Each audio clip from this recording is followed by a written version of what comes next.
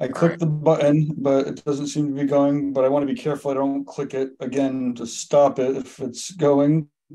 Yeah. Uh, but I clicked it for real that time, and it doesn't seem to be going yet. Okay, hold on. Do you love computers? I love computers. I I do. clicked it for real.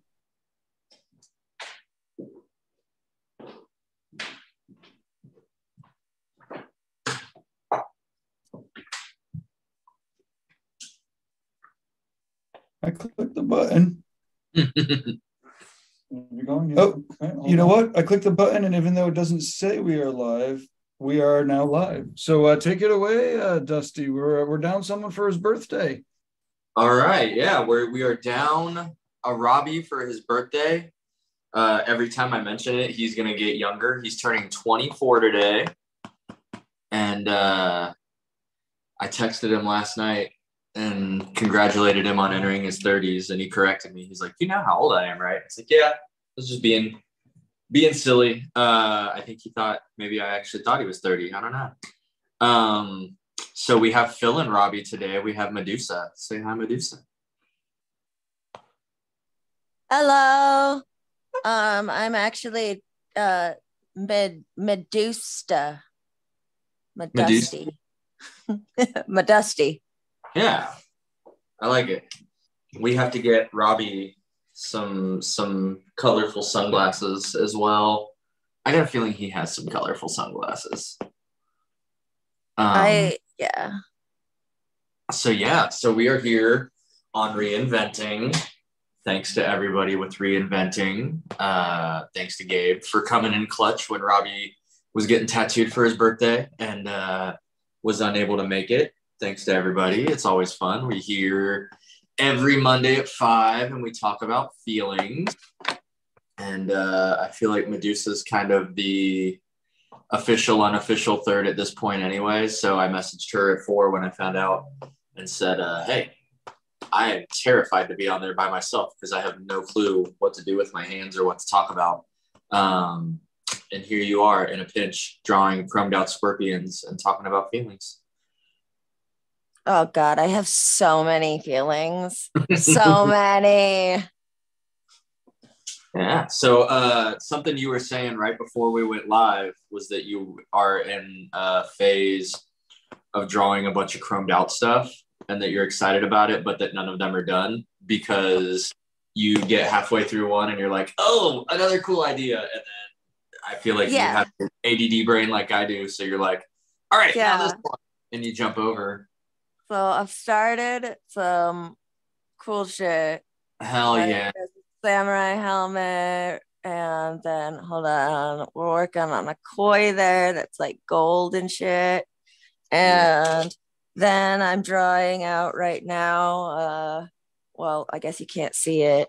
I've got my light box here and all of my drawings taped to the backside, and I'm inking out a flash sheet that I'm probably going to get about a quarter of the way through chroming it because all of these are going to be chrome. And then I'll come up with another idea or move on to something else.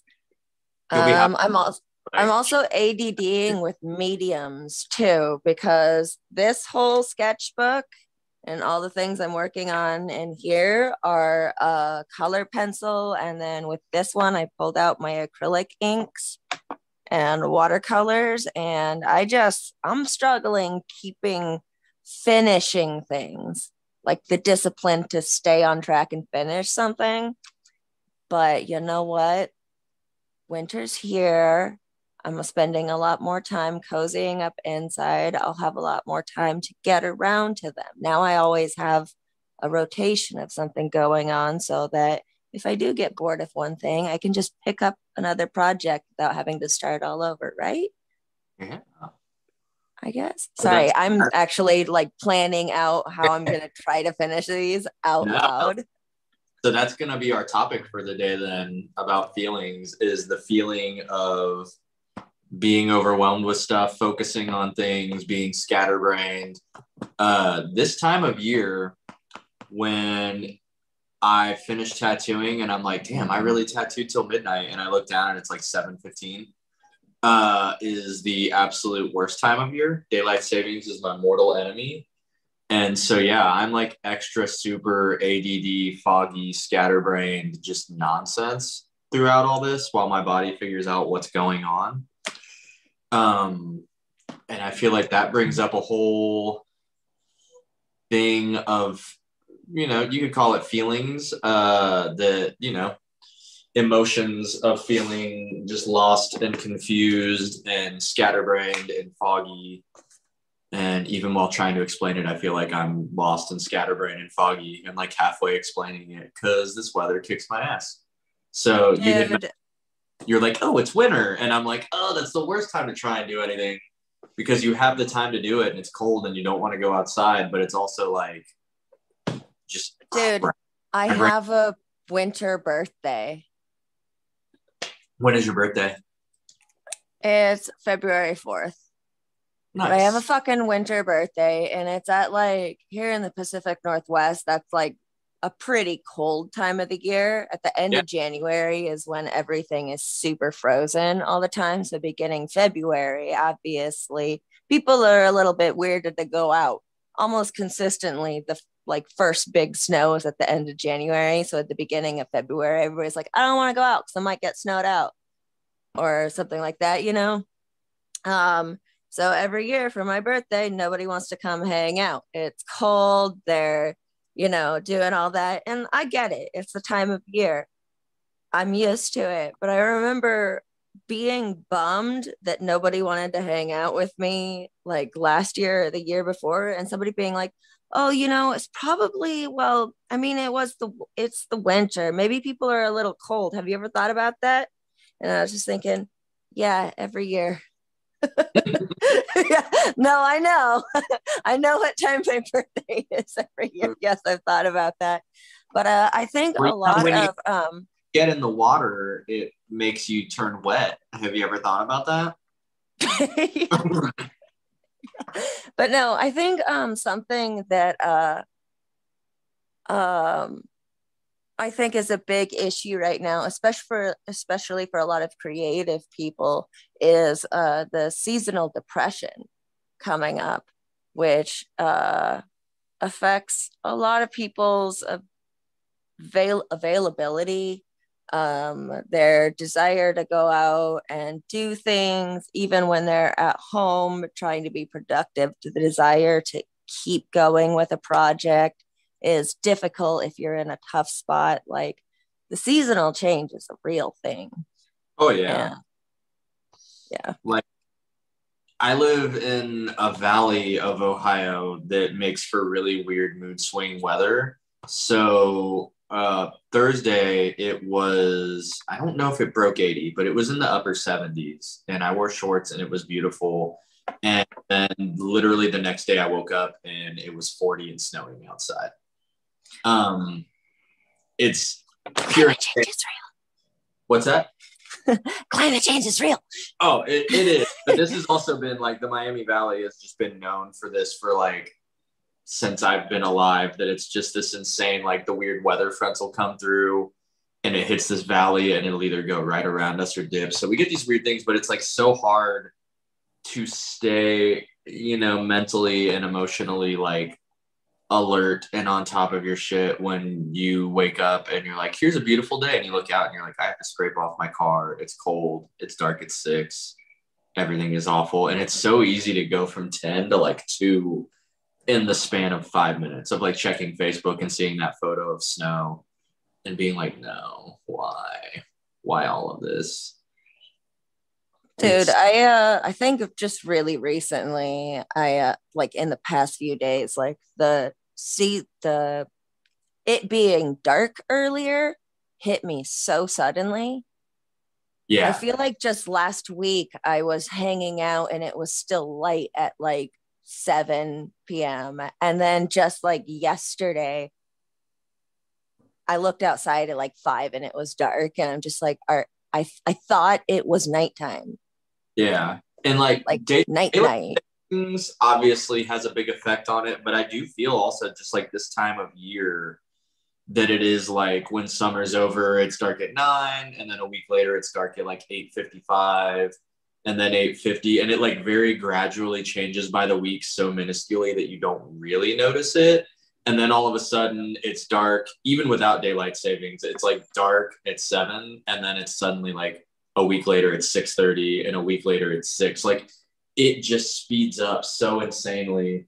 And then I always forget that it still gets earlier until December. So for the next month, even with daylight savings, it's going to go from dark at like 5:45 to like 5:30 to 5:15. And it's just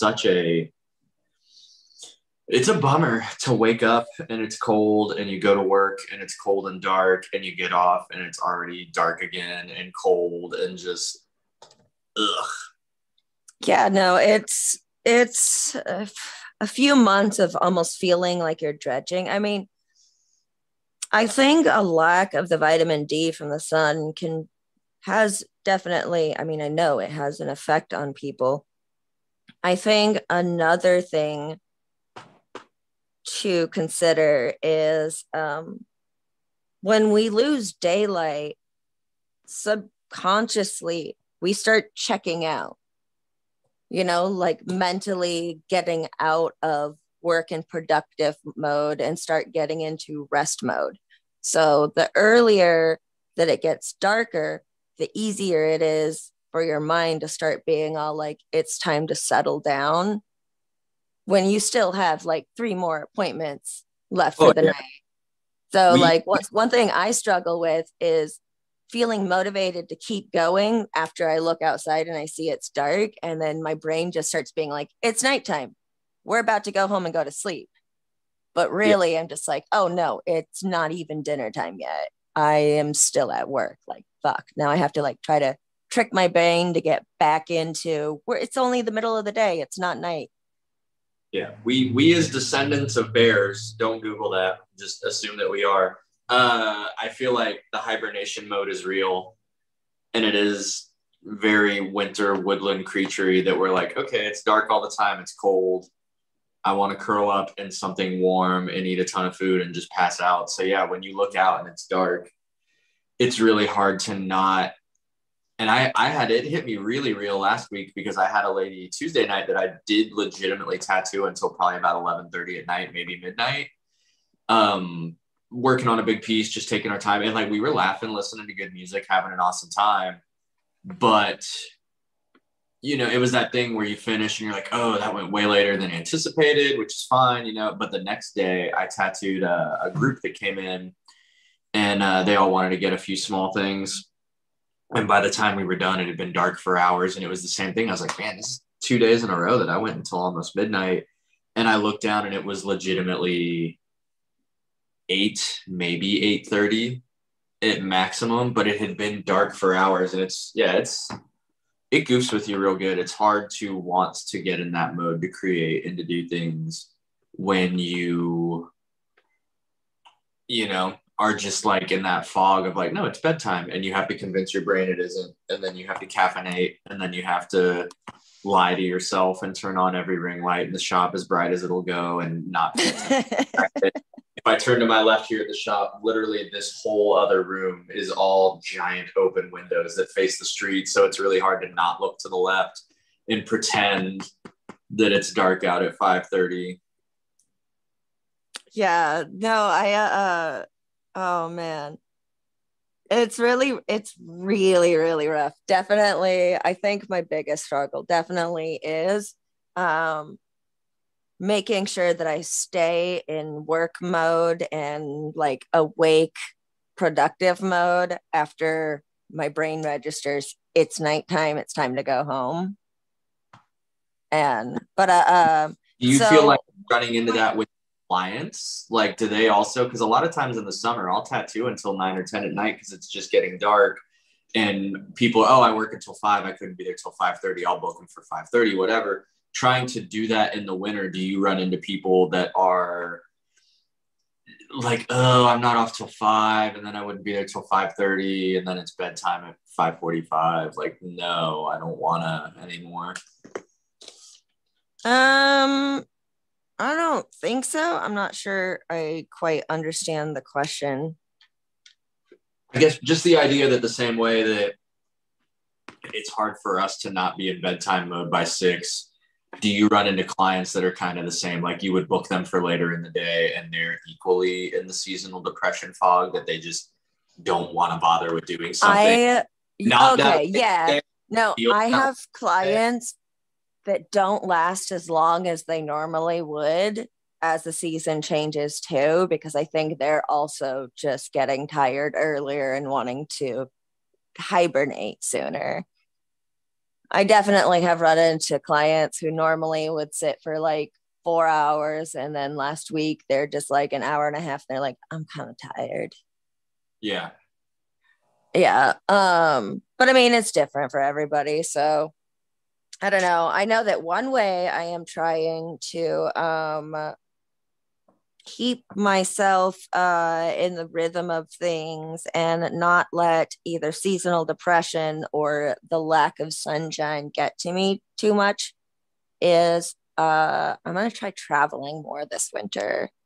As I think I said before, I'm going to Puerto Rico for that convention with Jason Leeser in the beginning of December. So that's gonna be like Puerto fucking Rico in December. That's gonna set up such an unrealistic expectation for any other traveling that you do though. You're like, I'm going to Puerto Rico where it's beautiful to combat this winter blues, and then I'm gonna go to like Detroit. No, actually, no, because I was thinking about guesting at a few other places in January or February ish. I kind of want to be doing a guest spot for my birthday this year so that I'm not stuck in Pacific Northwest bluesy winter time. Yeah. And I was just talking to Bruno actually about guesting at his place in Fort Lauderdale for my birthday. Yeah, but I was also talking to another person about going to Arizona sometime in February too, but I can't leave too much. So I think I'm gonna go to Fort Lauderdale though, because that's a Florida, and I prefer beaches over deserts. Yeah. Yeah. Actually, I've been talking to a lot of people in Florida. They say that it's tattoo season all year long because they don't really have the frigid winters like we do. Yeah. So that sounds pretty promising, both for business and to get some sunshine. I got 2 promising trips to get a good dose of vitamin D while it's dark up here. I love it. I was just talking about if you tattoo in Florida, even if you're just a guest artist, you have to get this license, and it's kind of a pain in the butt because you have to have like a certain Florida approved bloodborne pathogens and all that. And it's like the one where you can't skip anything, even if you know it. So you have to just let your computer play for like 3 hours before you can take the quiz. And that's like the most minuscule white people problems, but it was still very annoying to me. But when you go to fill it out, you can do a guest spot thing for like $35, or for $60, you just get a year-long one. So I just went ahead and filled out the year one. And so I'm licensed in Florida to tattoo until like October of next year. So I think January or February, I equally am going to go back down and hang out with Robbie and Donna and do some tattooing, get some beach vibes because, yeah, it sucks up here. Oh my God. We should plan our trips together. I know that Robbie's area is far apart from Bruno's area, but I'm down to make a trip work, and then we can trade tattoos. I could get heart-shaped glasses, and you can get I Didn't Kill Selena. Yes, I'm in. How far is Fort Lauderdale from Melbourne? Because Florida is one of those tricky states where it could be an hour, it could be like I think like 8 hours driving. Oh. No, we'll figure it out. Yeah, but I'm pretty sure with enough advance notice, especially because I'm using this as my birthday trip, I can make things work. I can like do a work thing, and then I can take like one of the a short flight up to you where you'll be at, and then I can fly back home from there or something. Yeah, we'll work it out. Hell yeah. Being in Ohio, because in Ohio it's a big state, but it's a circular state, so everything is 4 hours from something. Like any edge to edge, corner to corner, you're looking at like 4 hours. There's states like Florida where it's like I drove from Tampa to Orlando after the Villain Arts Convention to go to Universal, and it was only like an hour and 15 minutes. And then equally, you can be like, oh, that's at the bottom of Florida. It's like a 10-hour drive. Like it's a whole day away, and it's in the same state. And that still just blows my mind.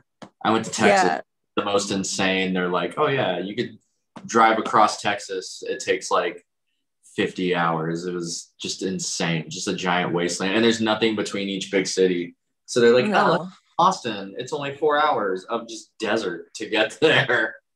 Dude, West Coast and Southwest are all pretty spread far apart. Actually, everything west of like the Midwest and Louisiana is just hours apart. I'm going to Oregon in March, and it is equally like I have to go back and look at a map and pretend that I'm 8 and figure out how geography works, because I never know where any of that stuff is in relation to each other. And when I was out there for 208, we were only like 45 minutes from the Oregon border. So I would talk to people like, oh, where's this shop? Where's that shop? I've heard so much about these different things in Oregon, and they're like, oh, it's like 8 hours away. Oh, that's 6 hours away. States are deceptive, and I don't like it, is the moral of that. I just want everything to be a 2-hour drive, no matter where I'm at. I really wish time and places would just chill out and stop being so complicated. But no, where in Oregon are you going? I am going to Eugene for Evergreen in March. Oh, yeah. Oh, shit, yeah. I was going to take that weekend off of work to go out there and hang out. I won't be able to tattoo at it, but I was going to take one or two of those days off to just go out. I think they have seminars, right? Yeah, they do like Wednesday, Thursday before the convention. There's like 2 days of seminars and stuff. And then there's seminars throughout the weekend too, but it's like a whole week-long thing at this point. Yeah, because I'm not working it, I don't know what I can have access to. But regardless, I'm gonna make some time to go out there just to hang out anyways, talk to people and say hi and everything. So from you. Huh? How far is that from you? I think Eugene's just like an hour and a half from Portland. I'm gonna look that up right now. I don't remember, but like it's our big local thing. Yeah. Aside from the stuff in Portland. I haven't been to Eugene in a few years. I don't remember. You could have equally said Eugene to Portland is like 12 hours, and I would have just believed you.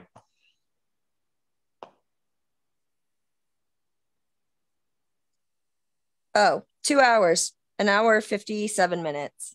Nice. Not hateful at all. Well, then we're going to hang out in Florida in February and then in Oregon in March.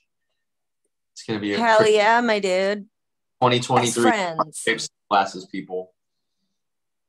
I swear, we got to get matching bracelets. I'm in. I'm easy. That's what yours will say. I'm easy. This got off on such a tangent about travel and hating travel. I don't even know. Robbie's always the purveyor of that make you feel. And aside from feeling foggy with all this crappy weather, I'm feeling pretty good. So I don't know. Yeah, I mean, I've definitely felt the seasonal depression approaching, but I'm also kind of looking forward to the slow season here. So in places like where we live, you in Ohio, me in Oregon, we actually have winter time. So we actually experience a slow season due to the weather. I know that there are places where there's not much of a slow season because they don't experience a winter like we do. So people are still always out and about and stuff. But I'm looking forward to the slow season because all of these projects that I haven't finished and I started, I'll actually have time to get back to them if I decide to.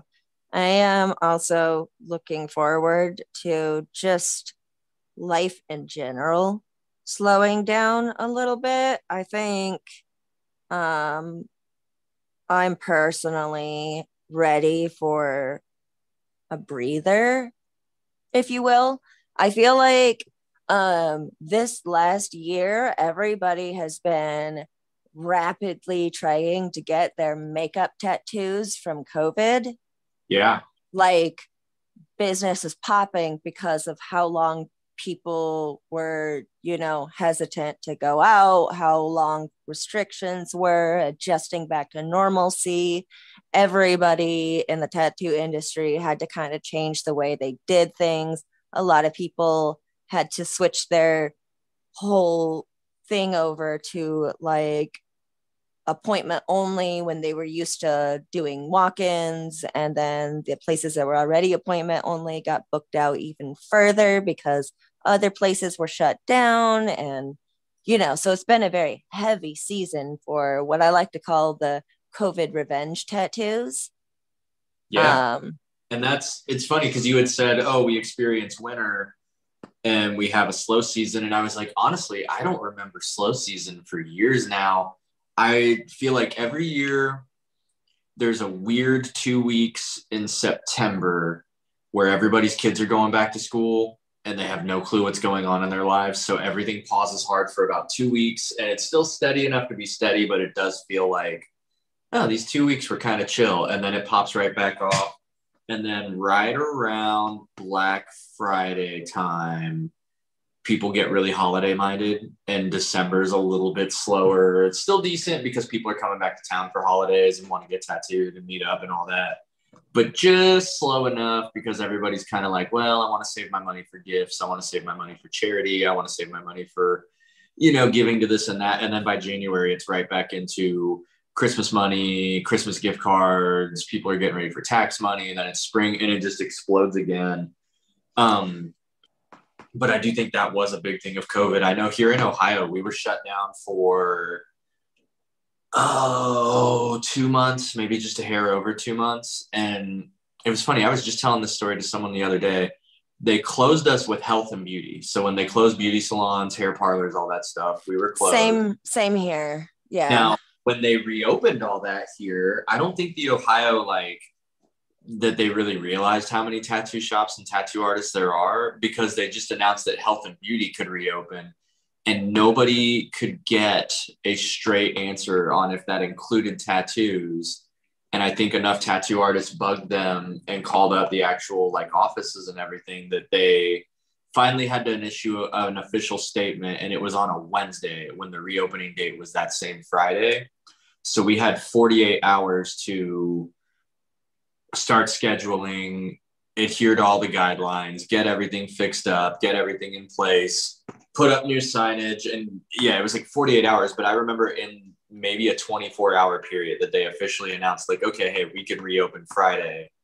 By from Wednesday to Thursday, I think the shop I was at had maybe 100 emails in 24 hours. It just, the amount of people that wanted to get their canceled appointments rescheduled, the amount of people that wanted to get in, everybody got those stimulus checks and taxes and all that. Stimmy check time. That was fun. Exploded. And I feel like really that was shit over 2 years ago now. And I feel like it still really hasn't stopped being overwhelming. It's just now starting to feel normal-ish. I feel like I am experiencing the first slow season or slow-ish season. Like it's slow season comparatively. Yeah.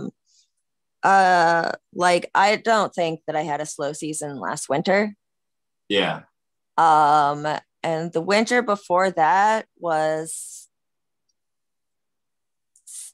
still COVID-y. Yeah, and I guess the winter before that was pre-COVID. Yeah. So, yeah, the last couple of winters, I don't know. I feel okay.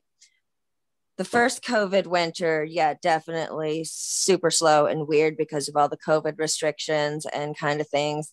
The second one, this last one, very busy. I feel like that was an uptick of revenge COVID tattoos where everybody's finally feeling comfortable to start going out again. And that hasn't stopped all year. And just like this last couple of weeks, I started experiencing the first several consecutive days of no phone calls or no walk-ins because like we're finally getting like a little bit of a slow time. But I'm super happy about that because I haven't had any drawing time in like so long. Yeah, I get it. How did you deal with like the overwhelm throughout all of the COVID tattoo rush? Like, did you just put your Not head down, well.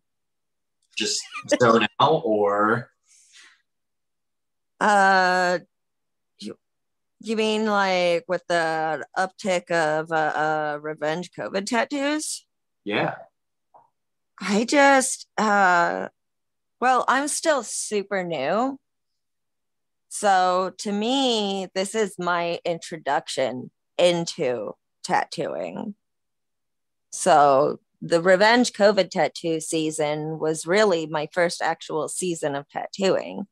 So I mean, it is a lot working in a walk-in shop as a new person that hasn't built a whole lot of clientele made it so that I had a lot of availability for a long time. And I, at sometimes I was taking like, I think the most I did was 11 or 12 tattoos in a day. hell yeah, And sure, it was awesome and really cool. I got to say that I, hopped the fence, if you will. Um, but oh my God, was it draining? yeah, I haven't had a social life in so long. Like it's literally just work and sleep and work and sleep. And if I'm not doing either of those, I'm trying to catch up on reinventing stuff, which I am so glad that all the courses I'm signed up for are kind of go at your own pace because whew, I bit off a lot more than I can chew. But the overwhelm, I guess I don't think I dealt with it very well. I know that there was a couple of times where I think I just had like full blown panic attacks, like in the bathroom, at work, at home, not feeling really great and everything. But since it's gotten slow, I've been able to definitely chill out a lot more and recalibrate my mind and my feelings. And I've been able to meditate a lot more too. yeah. That. Hell yeah. So I don't think I ever really properly learned how to deal with the massive overwhelm because a lot of times I still feel really overwhelmed. Um, but meditation kind of helps. I started doing that recently. My form of meditation is very different than other people's forms of meditation, though. I light up a joint and stare at the wall and zone out. If it works for you, it works for you. My big thing, I don't like drink or smoke or do anything. I'm a square, so I would. When the overwhelm got really, really bad, I would say the height of it for me was this year in the spring when like COVID restrictions were really lifted and they were doing conventions regularly again and everything was really popping off. And there was days where I would work like 28 days of the month and do like 4 or 5 tattoos a day every single day of that, that my meditation was I would go out to my car for about 5 minutes and just scream at the top of my lungs, sometimes to the point of like losing my voice. And then I would just like drink as much caffeine as possible and go back in and tough it out. And that is a super not healthy way of dealing with it, but that was the meditation that I had time for. And it was literal insanity. And it's such a blessing because you're talking about, it's weird to think that like, it sounds so unhealthy on paper, but it is kind of a blessing because I know a lot of people back when I first started getting tattooed and going around tattoo shops in my first apprenticeship and all this stuff, that it was like, if anybody walked in, everybody was like borderline Three Stooges, like fighting and tripping each other to get to the front door first. So then, especially with you talking about how it was like a new thing to you at the time, like how much regular clientele did you build up doing all that are people that, you know, kept coming back to you and hitting you up? And it was like such a perfect time in history for somebody to cut their teeth in it and to get that level of, you know, oh, I'm busy all the time. This is awesome. I am grateful. I am super grateful that I was super busy right off the bat. Yeah. I think it definitely helped kickstart my career. And it's such an awesome and an awful way because there are those feelings of like, wow, I'm not going hungry. I'm staying busy. I'm building clients. I'm getting all the practice in the world. Things are getting better, while equally, you know, like being so overwhelmed that you just have to go stare at a wall for 5 minutes and slap yourself in the face and then go back to it.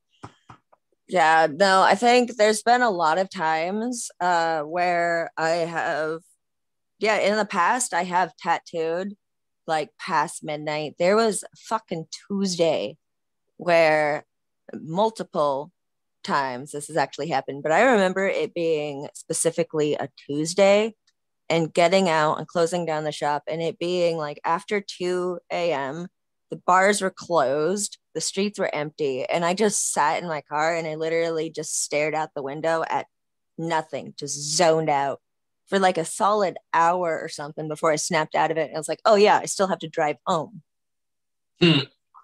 And that's actually happened a lot of times and everything. I don't think a lot of people realize how much mental effort goes into tattooing if they haven't experienced it being a tattooer. Because my journey into tattooing took 13 years between my first apprenticeship and me actually starting tattooing. A lot of on and offs, a lot of not great experiences, you know, but also in the last 15 years, the industry has changed so much. Yeah. So fucking much. Like in my first apprenticeship, it was still like you'd get made fun of if you even looked at a rotary machine. And now that's normal. Yeah. Like pen machines are a thing and everything. But you know, that doesn't mean I have 13 years of experience. I only have like 2 years of experience actually tattooing because the other stuff, you know, we don't count it. But one thing that I never realized in all that other time before until I was consistently tattooing full time as a legitimate artist was how much work goes into it and how incredibly draining it is. If you don't, and you need a lot of mental stamina, as well as a good balance of being able to set boundaries that I didn't know that I would have to learn to set. Oh, yeah. Like with clients, when they're experiencing physical pain, it opens up an emotional funnel a lot of times. and you got to set boundaries, and sometimes that can affect you. And after a long day of doing like 11 or 12 tattoos during tax return season, while everybody is getting their COVID revenge tattoos, and tax return season happened at the same time as stimulus checks, which happened at the same time as spring break. Yeah. It's draining. It's a lot. It wears you down. And one day of tattooing can feel like a month's work of work. Like, but you have to keep doing that every single day. So besides eating and sleeping and hopefully finding time to go to therapy, having the stamina to keep doing that every day is difficult. So I'm very grateful to have a slow season right now. I just keep circling around to how happy I am that there's a slow season so that I can just chill. That's awesome, because it is one of those things where I feel like what we talk about every week is a lot of like self-love, self-care. And I've gotten better about a lot of things, but one thing I'm notorious for is being a people pleaser. And that is, like you were saying, the mental drain of how many people do you know that are like, oh, you just make thousands of dollars a day to just doodle on people. Must be nice. I see you wearing what you want. And like, there's that side of it that I'm like super blessed to be like, yeah, I show up in the clothes I want to wear. We put on the music we want to listen to. We eat snacks, we tattoo, we laugh, we hang out, we get paid really well to do it. And life is good. But I don't think a lot of those people see the drain of, like you said, setting boundaries, dealing with people, the emotions behind it. But also, like, my worst trait with being a people pleaser is that if people hit me up with ideas or questions or whatever, I will be eternally stuck in the zone of, oh, well, if I don't respond to them right now, they're going to be pissed. They're going to go to someone else. They're going to think that I don't like them. They're going to think I'm ignoring them.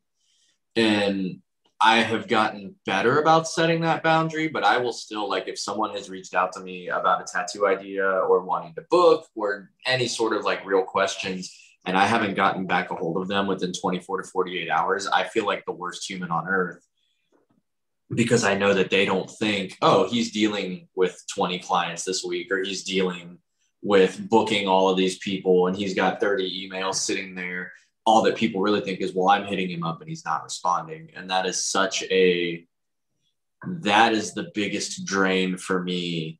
In a slow season is almost nice for every week or two. I go through that super manic phase of like plowing through every comment, every email, everything. And I'm finally caught up for the whole 12 minutes before all of those people start replying again. But in the little bit of the slowish season, you really do get to actually just maybe take a day off and breathe and enjoy life, and not, people are like, well, you get every Monday off. And I'm like, every Monday for me is literally spend 3 hours replying to emails and texts, getting everything booked. And then by the time I do, I'm like, especially now, I'm like, well, if it's dark out, that was my day. My day was texting people back and booking appointments and taking deposits. Yay, fun. Like, it's not, it is overwhelming. And there's also the physical stamina that goes in there with that too. We talk about feelings on this show a lot, and the mental and emotional, stamina you have to do to stay with all that and to work through it, while the whole time you also haven't slept in days and your back hurts from being hunched over people 12 hours a day straight. It's an ass kicker. I watched Derb Morris's seminar last night, Longevity of the Tattooer, and 1010, highly recommend. Yes, he actually did it in Dayton about a year ago. He did it at a shop and did a whole in-person guest seminar of it. Yeah, I was really happy to catch that streaming or the reinventing stream of it yesterday, with the little Q&A at the end and some prizes for answer winners and quizzes and stuff like that. Very fun. But he brought up a lot of good points about physically maintaining your body. And I think that a really good thing about physical maintenance is also emotional and mental maintenance. You know, like if you're feeling the blues, you're treating your body like it's got the blues. You know, when you're bummed out, you're probably eating pizza and not like, you know, a salad because it's easier and all of that. When you're eating unhealthier food and you're treating your body poorly, your health is going to go down. When your health goes down, your mental health goes back down as well. So does your emotions and everything. It's a big balance. In the winter, it's harder when people get seasonal depression. When business slows down, it's really easy to still get really bummed about it too. So I don't remember where I was going with that. I was just thinking about that and then how they all tie together. Yeah, just taking care of your body because it does help your mental as well. And like, how many times have you done, you know, a crazy marathon week where it's spring break, or done a convention where you've got like 20 things booked and it's insane, and the only thing there in the convention center is French fries or pizza, and every artist has like candy out on their table to lure people in. So you basically live on Nestle Crunch and French fries for 3 days. Convention diets. I feel like shit.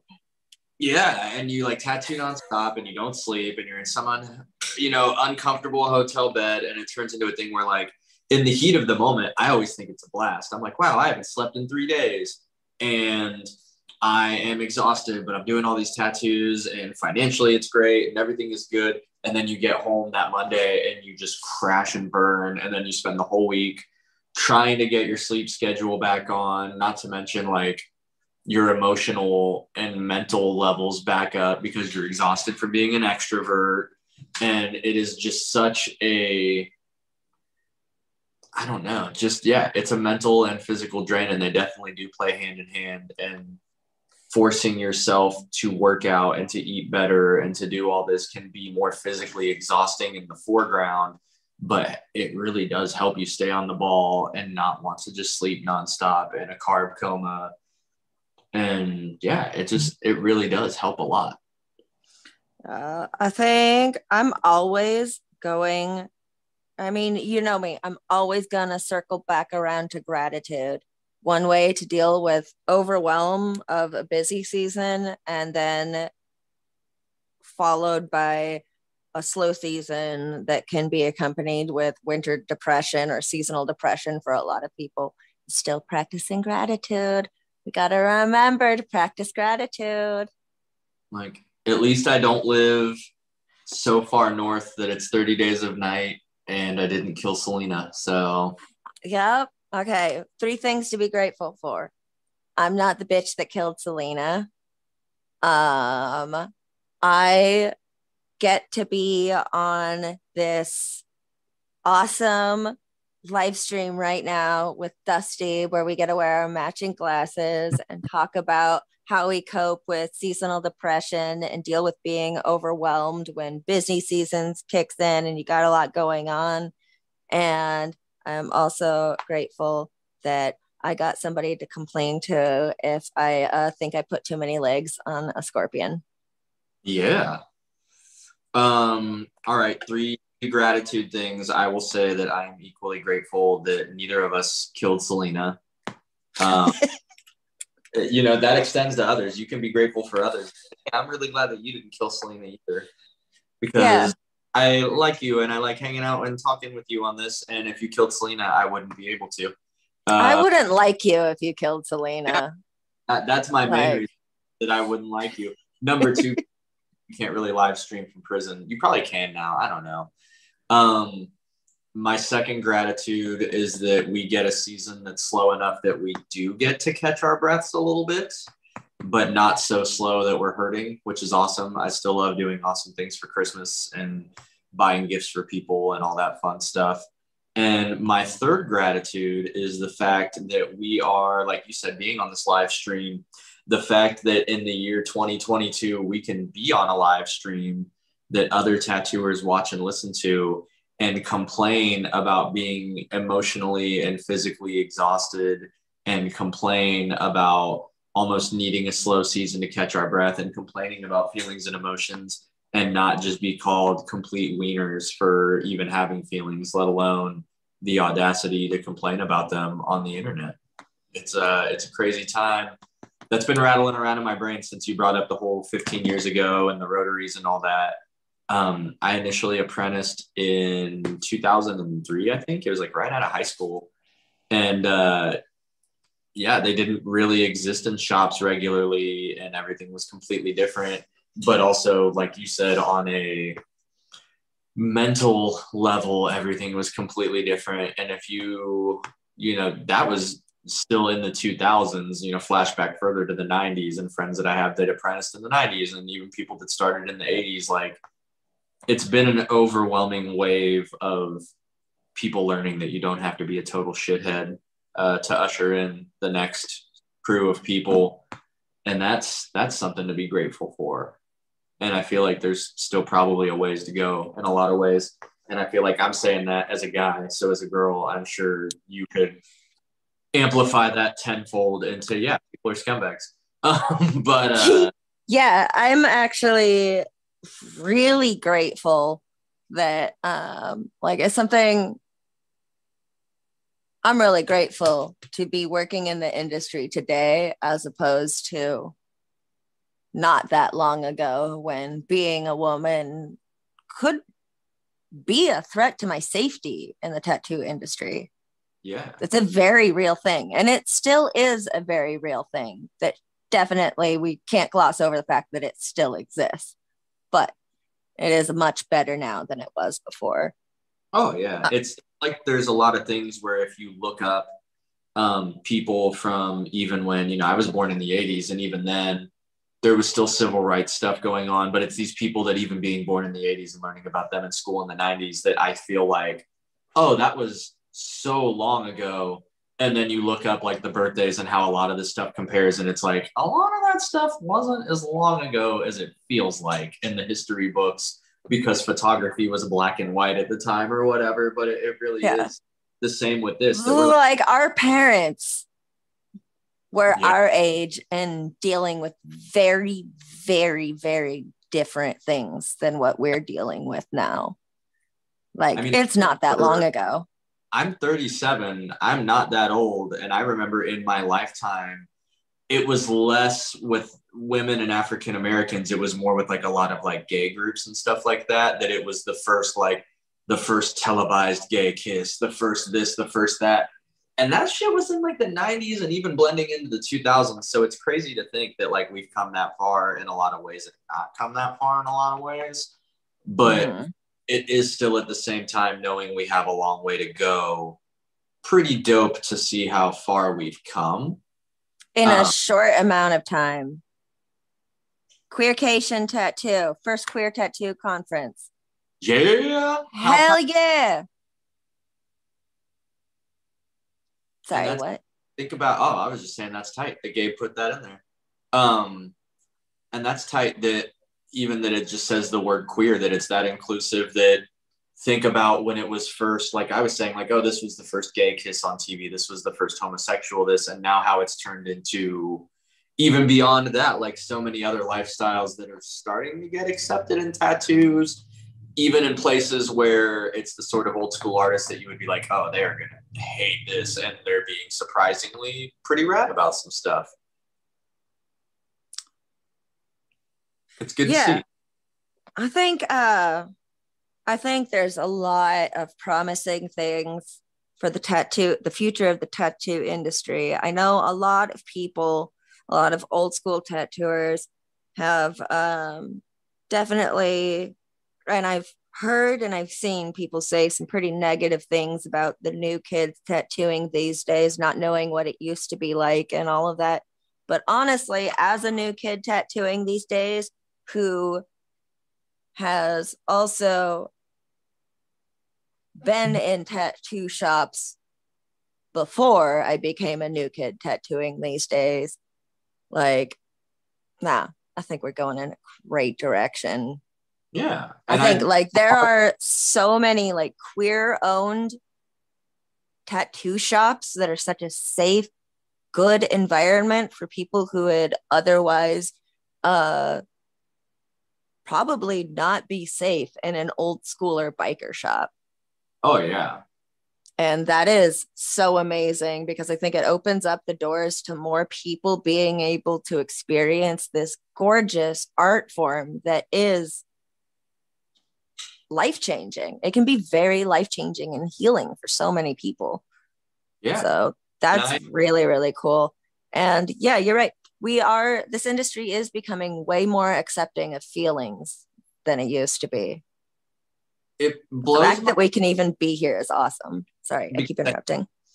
I've always thought that tattoos should be punk rock and for punk rock people. And like, it's such a punk rock thing. It's rebellious and it's art and it's awesome. But it's hard because if somebody comes in and they're a 45-year-old soccer mom and they want to get, you know, their kids' names on them, like they should have every right to get that. And it should be like, that's the ground level of punk rock, is like accepting of everyone as long as they're not being harmful to themselves or others. And so it's so weird to be like, tattoos should be punk rock, but then people are like, well, you tattoo soccer moms and college kids so often. Yeah, like, kindness is punk rock.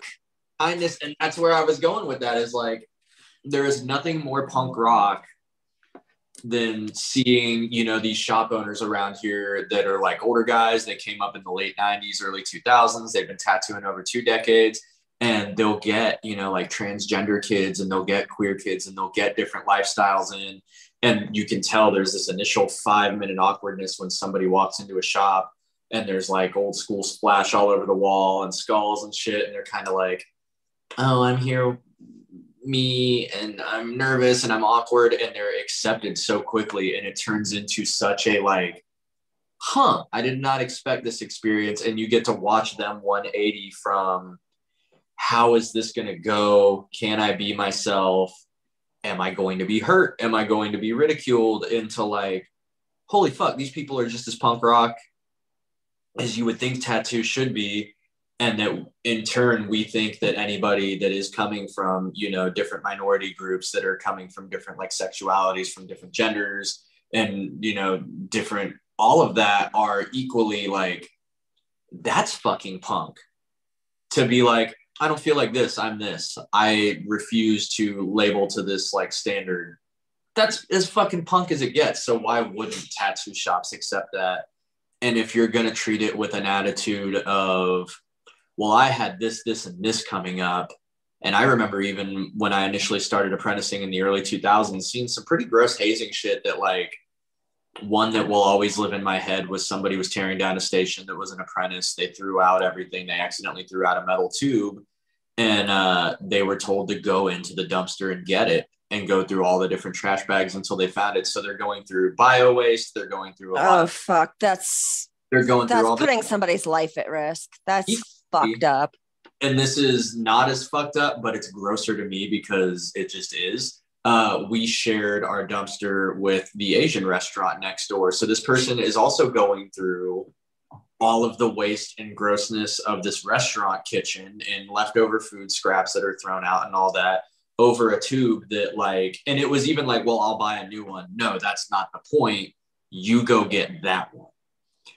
And so it was like really being forced into digging through shit that they could have got hepatitis. You know, how as a tattoo, you know, mentor, are you going to teach someone cross-contaminants and bloodborne pathogens and how not to get hepatitis, and then equally be like, go jump in the fucking dumpster over the principle of the matter? And it's like, you see that stuff and it is gross, but why would you want to take somebody that's 20 and didn't live through that and wants to get into tattooing and is willing to show up and put in hard work and pay their dues and do everything the right way without the gross hazing aspect of it? Oh, well, you didn't scrub the floor with no gloves and a toothbrush, so blah, blah. You know, like, I had it bad, so you should have it bad. It's such a crap mentality to have. And it's, why would you not want to improve the industry that has become a part of your lifestyle? Why would you just want it to suck for other people? Like, that's where we go into the territory of misery loves company. And that's unhealthy. That's toxic as fuck. Going through the civil rights movement and then getting to see people from other ethnicities get more freedom. And instead of being like, I'm so glad that I fought and put my life on the line to better race relations, to be like, these people don't even get beaten anymore. This is some bullshit. Like, I just can't imagine that mindset of like, I went through hardship, so now you do. And I think that it's a loaded, because I've seen apprentices in my life that like just didn't really care that much and didn't want to do much. And that's a whole separate issue from like, there's way to put in hard work and pay your dues and learn that don't involve having to like degrade and humiliate yourself or others. And yeah, I think it's nice to see a lot of people. You said there are still a lot of shop owners and a lot of people in the industry that want to live that life because they had to go through that. And it's almost a fraternal sort of like, oh, well, you know, you're part of the club now. But there are a lot of people that I do like. The owner at the shop I'm at now came up a long time ago, and he likes to ride his motorcycle, and he's an old school dude. And if he asks anything of our apprentice, who busts her ass as well, like she works a 9 to 5, comes in, works the whole night here, scrubs the floors, does the whole shebang, he will be so like, hey, if you have a minute, can I get you to run and get paper towels, please? Thank you. Like, I'll pay for your gas. Thank you so much. Like, he's almost overly like, if you have the time, please. And she's like, yeah, of course. Like, that's why I'm here. And it's so cool to see somebody that you would like expect from how long they've been in it and everything to be like, go do this, you know, bitch, blah, blah, blah. And it's like, it's cool to see people that you wouldn't expect to be that way coming around to just being cool, polite, kind people. Because like you said, kindness is, that's the ultimate punk rock. You can look at like the crass Sex Pistols era of punk that was just about being a dipshit, or you can look at like Joe Strummer and the Clash and these people that were so big on just like, do good, don't take shit, but do no harm, be kind to people, include everybody, don't be a dipshit. And it's I don't know how we turned this into a whole 15-minute rant from just saying the gratefulness of being alive in the time we're in and watching things get better, but it's pretty tight to watch. It is. I think I'm really happy to be a part of the tattoo community right now, especially because I have been just seeing, huh? You said especially because, and I said in 10 years, robots are taking our job. No, don't say it. Don't put it out there in the universe. I don't think they will. I saw that video of the 3D tattoo printer and they would not show the finished product. I think we're good. All right. Sweet. So also nobody wants to get tattooed by a robot. They want the human experience. You can't hold a conversation with a robot. Yeah. Come on. All right, I just rewatched the Animatrix recently, and I do not need this in my head. So, oh yeah, what was I saying? Topic is coping with robots. Well, I wasn't going to say anything about robots, but now all I got is the fear of bots in my brain. Oh yeah, no, I'm super happy to be a part of this tattoo community right now. I think one thing that is really, really cool to see is less competition and more uplifting of other artists and with other artists. Like the first shop I ever stepped in, or the first shop that I like got a very short-lived and miserable apprenticeship in, was a shop run by a couple of guys who were very questionable at best. They did hard drugs in the bathroom. They were all the negative-ist things. Yeah, just not fun at all. I was miserable. And that was my first taste of the industry, which definitely dampened my view of things for a very long time. But they were so competitive with each other. Like, instead of just looking at another tattoo and being like, right on, dude, that's fucking sick. It had to be like, how can I get their client to hate them so their client wants me to be their next artist? And I'm just like, you know that this is all the same business, right? Like, you're gonna tear yourself down. You're gonna fall apart if you keep doing this. Shop didn't last longer than a year. Yeah. Like, after that, it was closed down so quickly after I left my apprenticeship. But like, these days, like, everybody in my shop, man, if somebody walks over to your station, you 100% can bet that they're coming over to like hype you up. Yeah. To be stoked on you, to congratulate you. That was one of the coolest things of the whole COVID overwhelm, over busy thing, is that if somebody comes to me and I've tattooed them before and they loved it and they're like, hey, I loved your work, I loved the experience, I really want to get this. This actually happened just last week. A lady hit me up. I had done a small tattoo on her, and her husband both wanted to get basically like damn near half sleeves, like their whole forearms done, but it was black and gray realism, which is like my most feared style. I don't really dabble in it unless I like absolutely have to.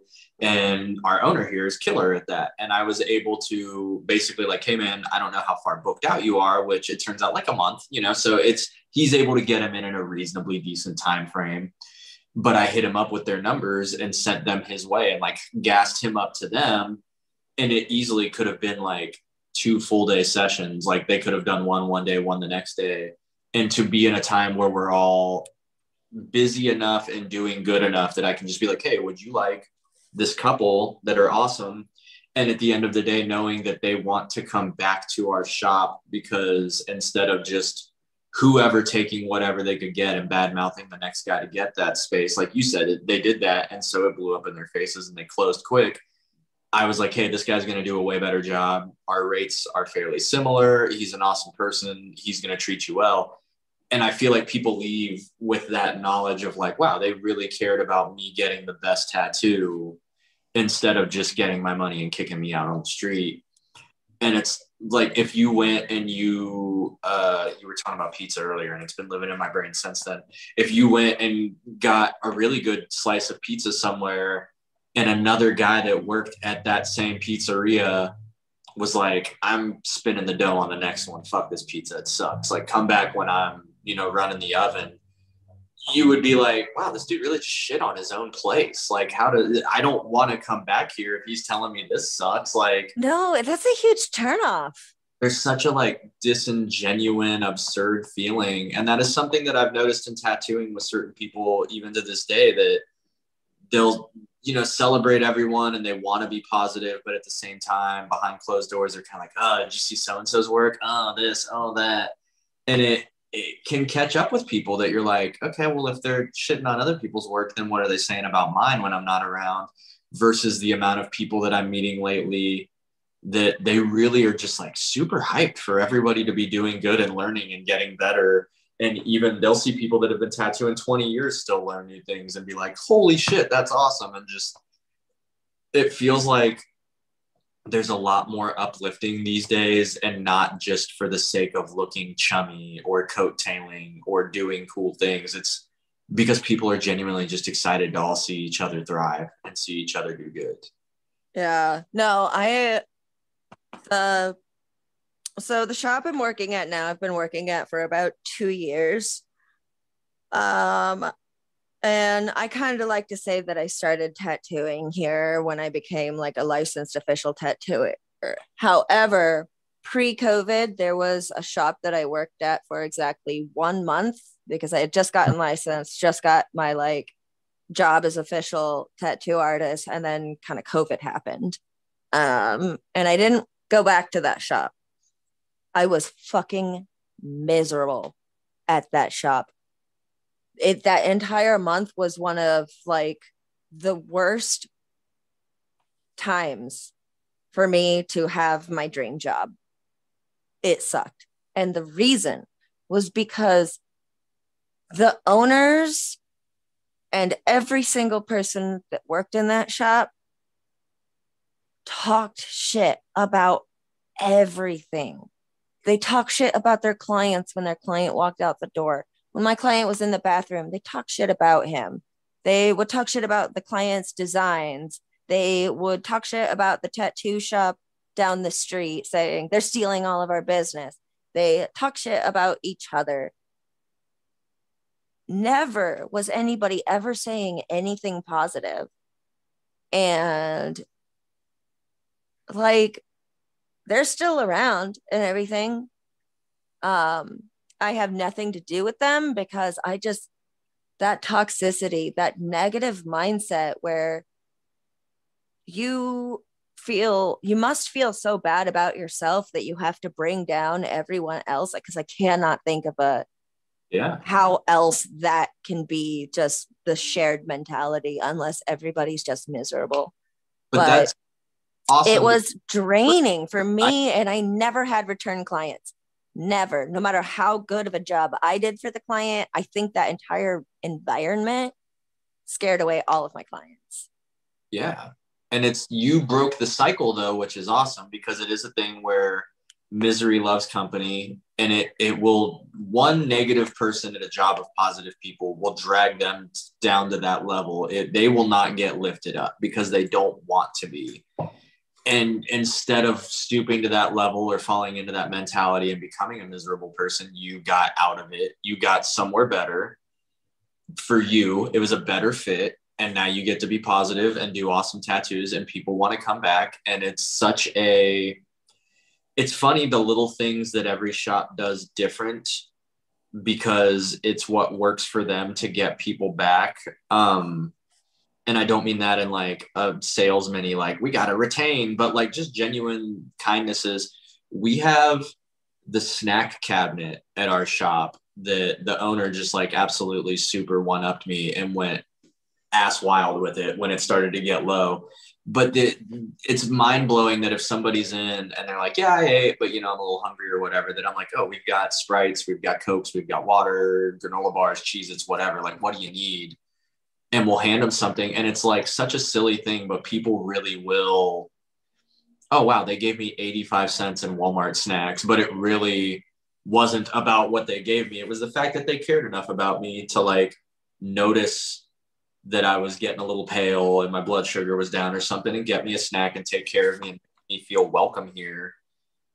And the polar opposite of that, I swear I'm going somewhere with this, is like you have all these little things you do for people to make them feel welcome.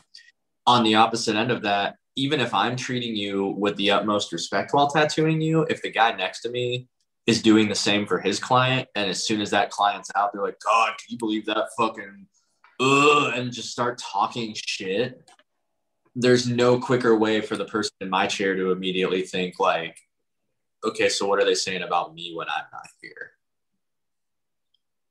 And it's so gross. Yep. So you can fall into that and you can become one of them, or you can just keep your head down and deal with it to make it, because you are finally working your dream job, or you can have the balls to be like, nah, this isn't the spot for me, and to go find your spot. And that's awesome that there are people that are able to break that cycle instead of getting drugged down to that level. I think keeping a positive mindset, like how do you keep a positive mindset when you're having a really rough day? Like, how do you keep yourself from falling into the anger and negativity that, like, for example, that last shop that I used to work at, everybody seemed to have fallen into, like, because I'm sure people aren't born like that. It builds up and it eats away at them, and that's how it becomes a constant in their life. And it's also not just a long-term thing. It can be a temporary thing too. We can just have bad days.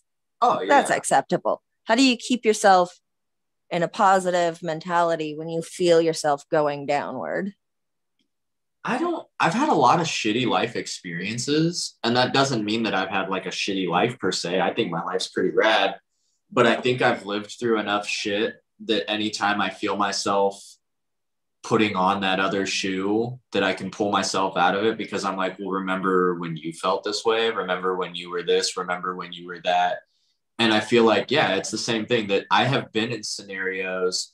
There's a guy who was super famous for just being a real dickhead that owned a music store here in Dayton, Ohio. And he had a lot of money through like smart investing and through his family initially having money for him to invest. So he had all of these really, really gnarly like vintage guitars and amps. And it was a cool shop to go in. And it was a cool shop to get stuff from, but he was just well known for being just a total dick. And I would watch kids come in and like sell him a guitar, and they'd be like, oh, I have this, ESP. I know it's nothing fancy, but whatever. And he'd be like, oh man, that thing's a piece of shit. I'm going to have to tear it apart, rebuild it. I can give you $50 for it. And the kid's like, oh man, I was really hoping for 100. And he's like, oh, I guess I could give you 75. And then he would give them $75. They would leave. And the second they were out the door, he'd be like, oh, this thing's great. I'm going to tag it at like $800. That kid's a dipshit.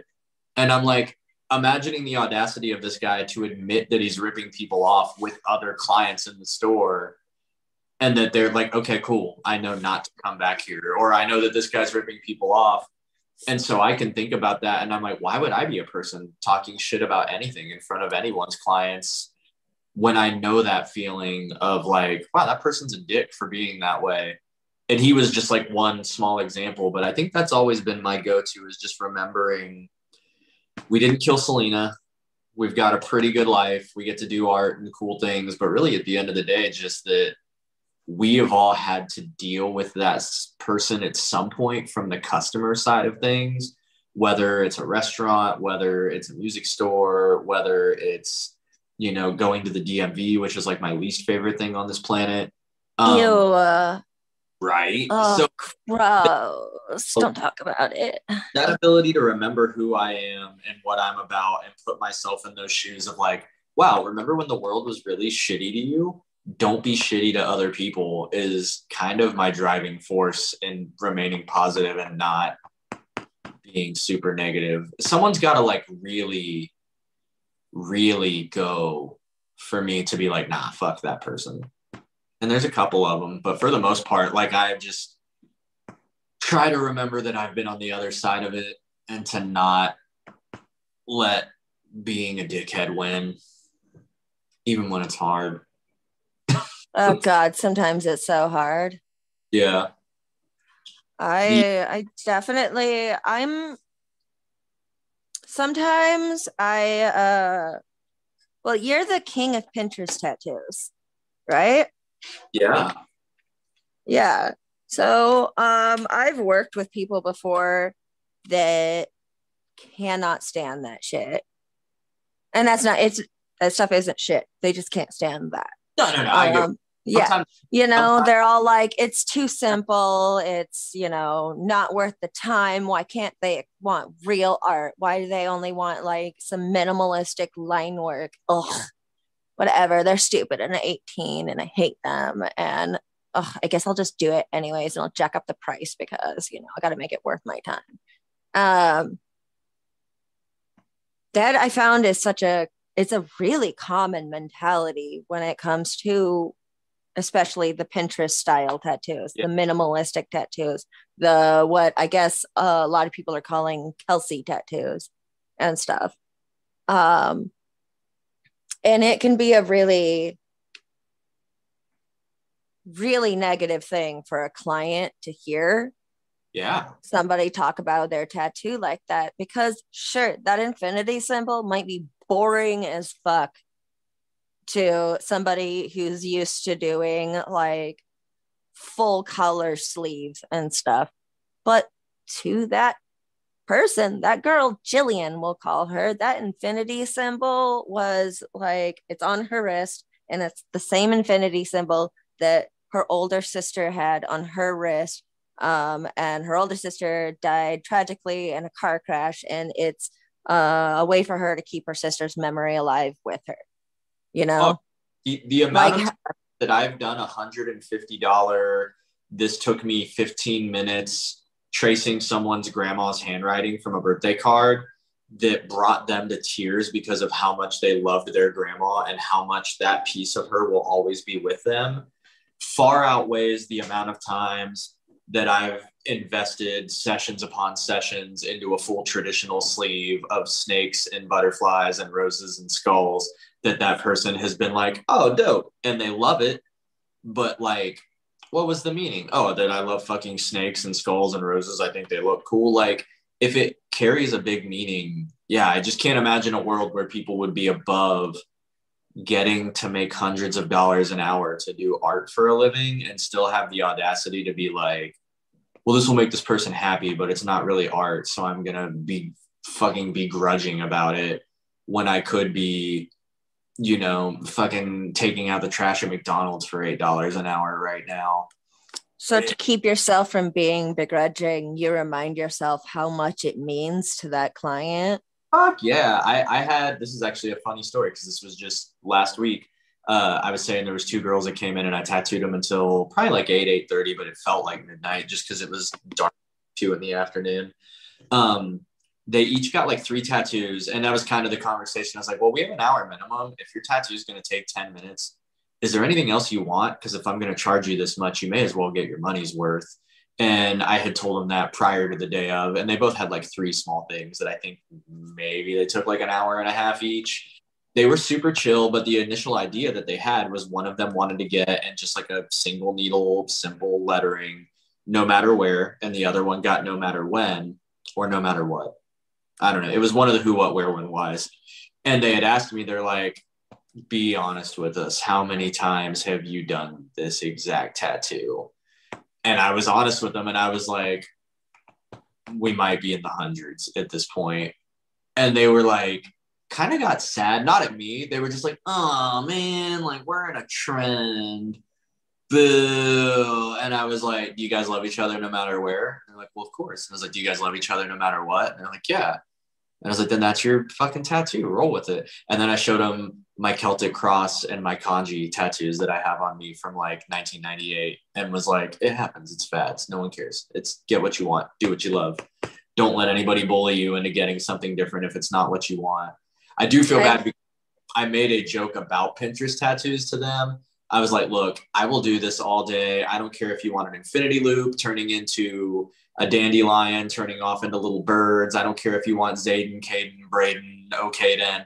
And the one girl was like, my kid's name is Caden. And I had to like laugh about that. That I was like, yeah.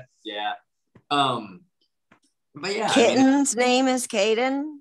Yeah, her kid's name was Caden, and I had I thought you said kitten.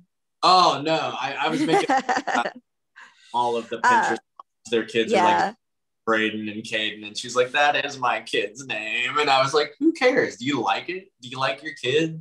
None of this matters. Do what you want." And yeah, like also, what are you gonna stop liking your kid because somebody else made a harmless joke about the rhyming of popular names right now? And they were laughing about it and it was fine, but they left.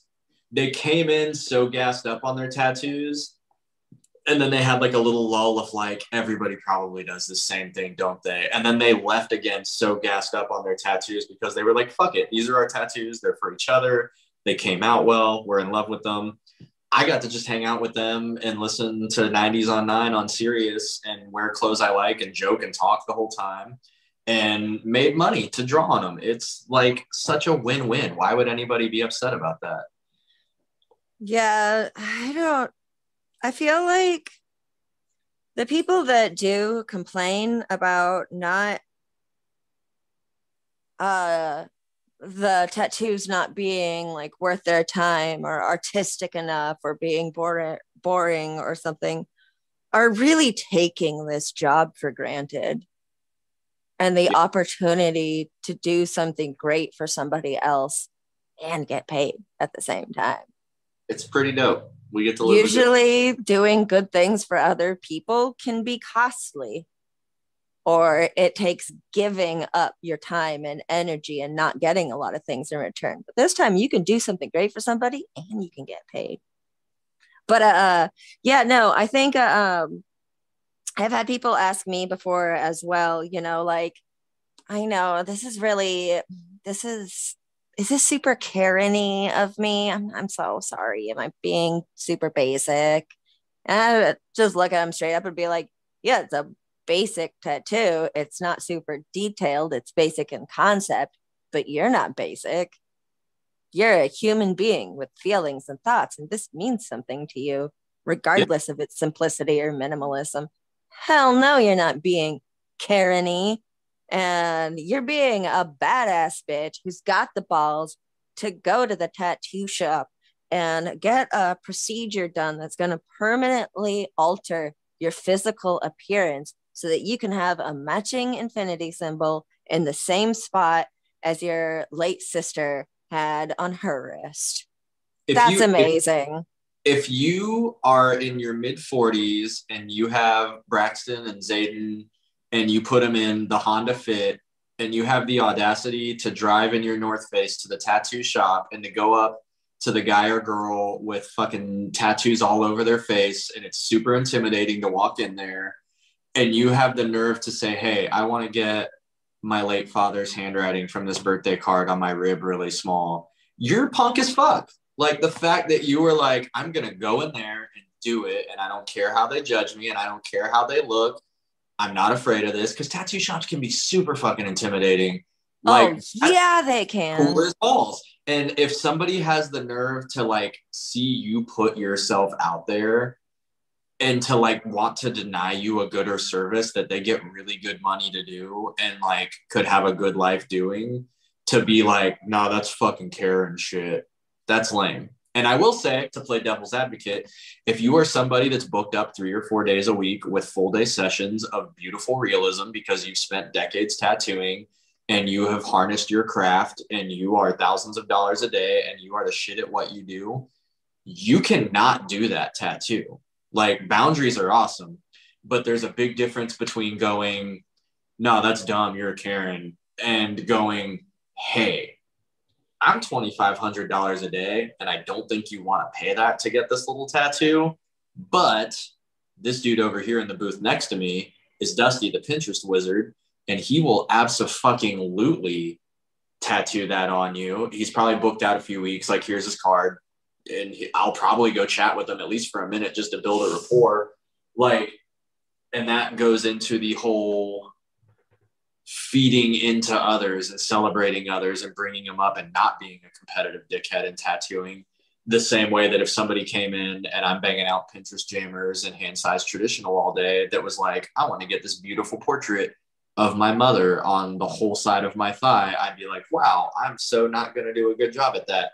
Here is Aura, and she is the shit, and she's going to do such a good job with this and pass it off to my coworker that's going to do a killer job with it. But like, you can still celebrate people and you can still bring them up and you can still make them feel welcome and treat them with good feelings and good intentions. And even if they don't get the tattoo that day, they're going to come back. They're going to help feed somebody at your shop. They're going to go tell people, you know, this guy looked super fucking intimidating and he had the balls to help me and treat my idea with dignity. How crazy is that?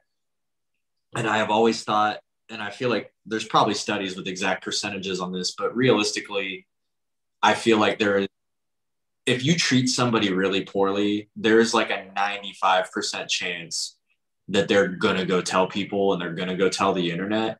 If you treat somebody very favorably, 50-50 maybe. Like, people are so much more willing to go voice when they've been wronged. So like, that's true. Why wouldn't you take the extra 3 minutes, even if you're not tattooing them or it just doesn't work out, even if they're an asshole and they kind of deserve it, to just show them the other side and be like, hey, I'm going to give you the good cheek. I'm going to be polite to you. Sorry, it didn't work out. Or, hey, this person will do it. And even if they were just the dickhead of the story, by maintaining your composure for a few minutes, you've really sent somebody out there that can't bitch and moan about you. They can't have issues. They can't complain about how your shop wronged them. They're just, you know, it's just good business. You know what I like? What's that? But also really intimidates me, but also gets me emotionally involved because I'm a very emotional person, is memorial tattoos. Yeah. Dude, the looks on their faces when you give them something that helps in their process of healing. Oh, unforgettable. But I'm also super empathetic, and I will, if you cry during a tattoo session telling me like a really heartfelt story about a lost loved one while getting a memorial tattoo, you bet your ass I'm gonna cry too. Oh yeah. Like, I cry all the time during tattooing. It's a little embarrassing. I don't know this person, but I'm like touched by the whole process. You're helping them heal though, and that's such a rad thing. And it really does again boil down to, not only did you just get to do art for a living and make good money to do it, you got to help someone heal with something that will probably outlive us all. You know, like this piece of art will be on their body until it decomposes. That's permanent. You're helping them with healing. You're helping this person with so much and changing their life for the better. And like, imagine getting to do all that and get paid for it and live your life the way you want with cool tattoos and clothes and music, and roll in and do this and not be adhered to like, you have to wear a suit and tie, you have to roll in at this exact time, and to still have the nerve to be like, man, this job fucking sucks. These clients suck. This place sucks. Like, I don't know. Go get a fucking different job. Yeah. We got Go work for fucking Kroger. Bag some fucking groceries. Not saying that that's a bad job. I love all of my grocery baggers, especially to those of them that know not to put the bread on the bottom. Thank you. I love you all so much. But like, just get a different job. If you hate your clients, get a different job. Yeah. If you don't think that their ideas are worth your time, do something else. Yeah. But like this community of tattooers and the way we're evolving, we ain't got time for that negativity. We're here to feel a shit ton of love and to uplift each other up and to give and to make the world a better place with art. And hell yeah. Yeah. So that is like the perfect ending thought. And it is 6:30. We went way over. Sorry, Gabe. Sorry, everybody at Reinventing. We have a bad habit of doing that constantly. But I've never done that. Robbie and I almost every week. I'm in his coaching program, and there was one week where it just ended very organically with all dozen people at 8:00, 2 hours in. And it almost felt awkward because we're like, wow, we go late. What do we do? And we just kind of agreed for everybody to just part ways early for the night. And like, okay, I guess we did it. But typically, yeah, we run over because we're a feelingsy bunch and we like to talk and we like to be empathetic and relate. But I think that's such a good ending note that, yeah, if you don't like it, go find something else to do. If you do like it, then love it and own it. And if you're just having a bad day and other people are making you want to not like it, remember how fucking awesome it is and how rad things are and what we get to do. And don't let people drag you into their well of negativity. And if you're not a tattooist and you're listening out there and you are afraid that your tattoo idea is too basic, it's not. You're a fucking badass. Get it done. You within reason, I'm going to say that it's not that you have the wrong tattoo. You just have the wrong tattoo artist. And that artist may be a fit for someone else. And there's another artist out there that's a fit for you, unless you're getting like a fucking swastika or some shit. But within reason, your tattoo isn't basic and you're not basic, and the right artist is out there. So just find your people and roll with it. Hell yeah. On that note, I'll say that, do you have anything you want to plug? Anything cool you're doing? You work at an awesome, tell people where you're at.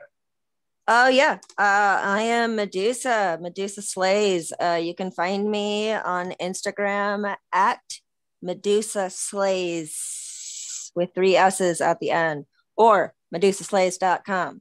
I am a member of the Reinventing Tattoo community. So if you join that, you'll see me online a bunch too, tapping around, making dumb jokes. Yeah. And I am always in Dusty Pitstick. I work at Royal Prevail in Fairborn, Ohio. On Instagram, it's Mo Bunny Mo Problems, or you can book at mobunnymoproblems.com. And I'm always traveling. I did a ton this year. I've got like 2 trips every month next year already. It's insane. I love it. Super grateful. I'll come to your city and do nothing but infinity loops just to prove a point. But beyond that, thank you so much to Reinventing, and thank you, Gabe, for letting us ramble, and thank you, Robbie, who is always here but was not here today because he's celebrating his 12th birthday and getting tattooed. Happy 8th birthday, Robbie. Right? He's going to be a little man before we know it. Yeah, he was just born. He was happy, born on today to Robbie Ripple. I almost say Ripple, and there's a whole story behind that. I have to like stop myself. To Robbie Rickroll, happy today is your birthday. You are 8 hours old, and we love you. See you next day. Bye. Bye.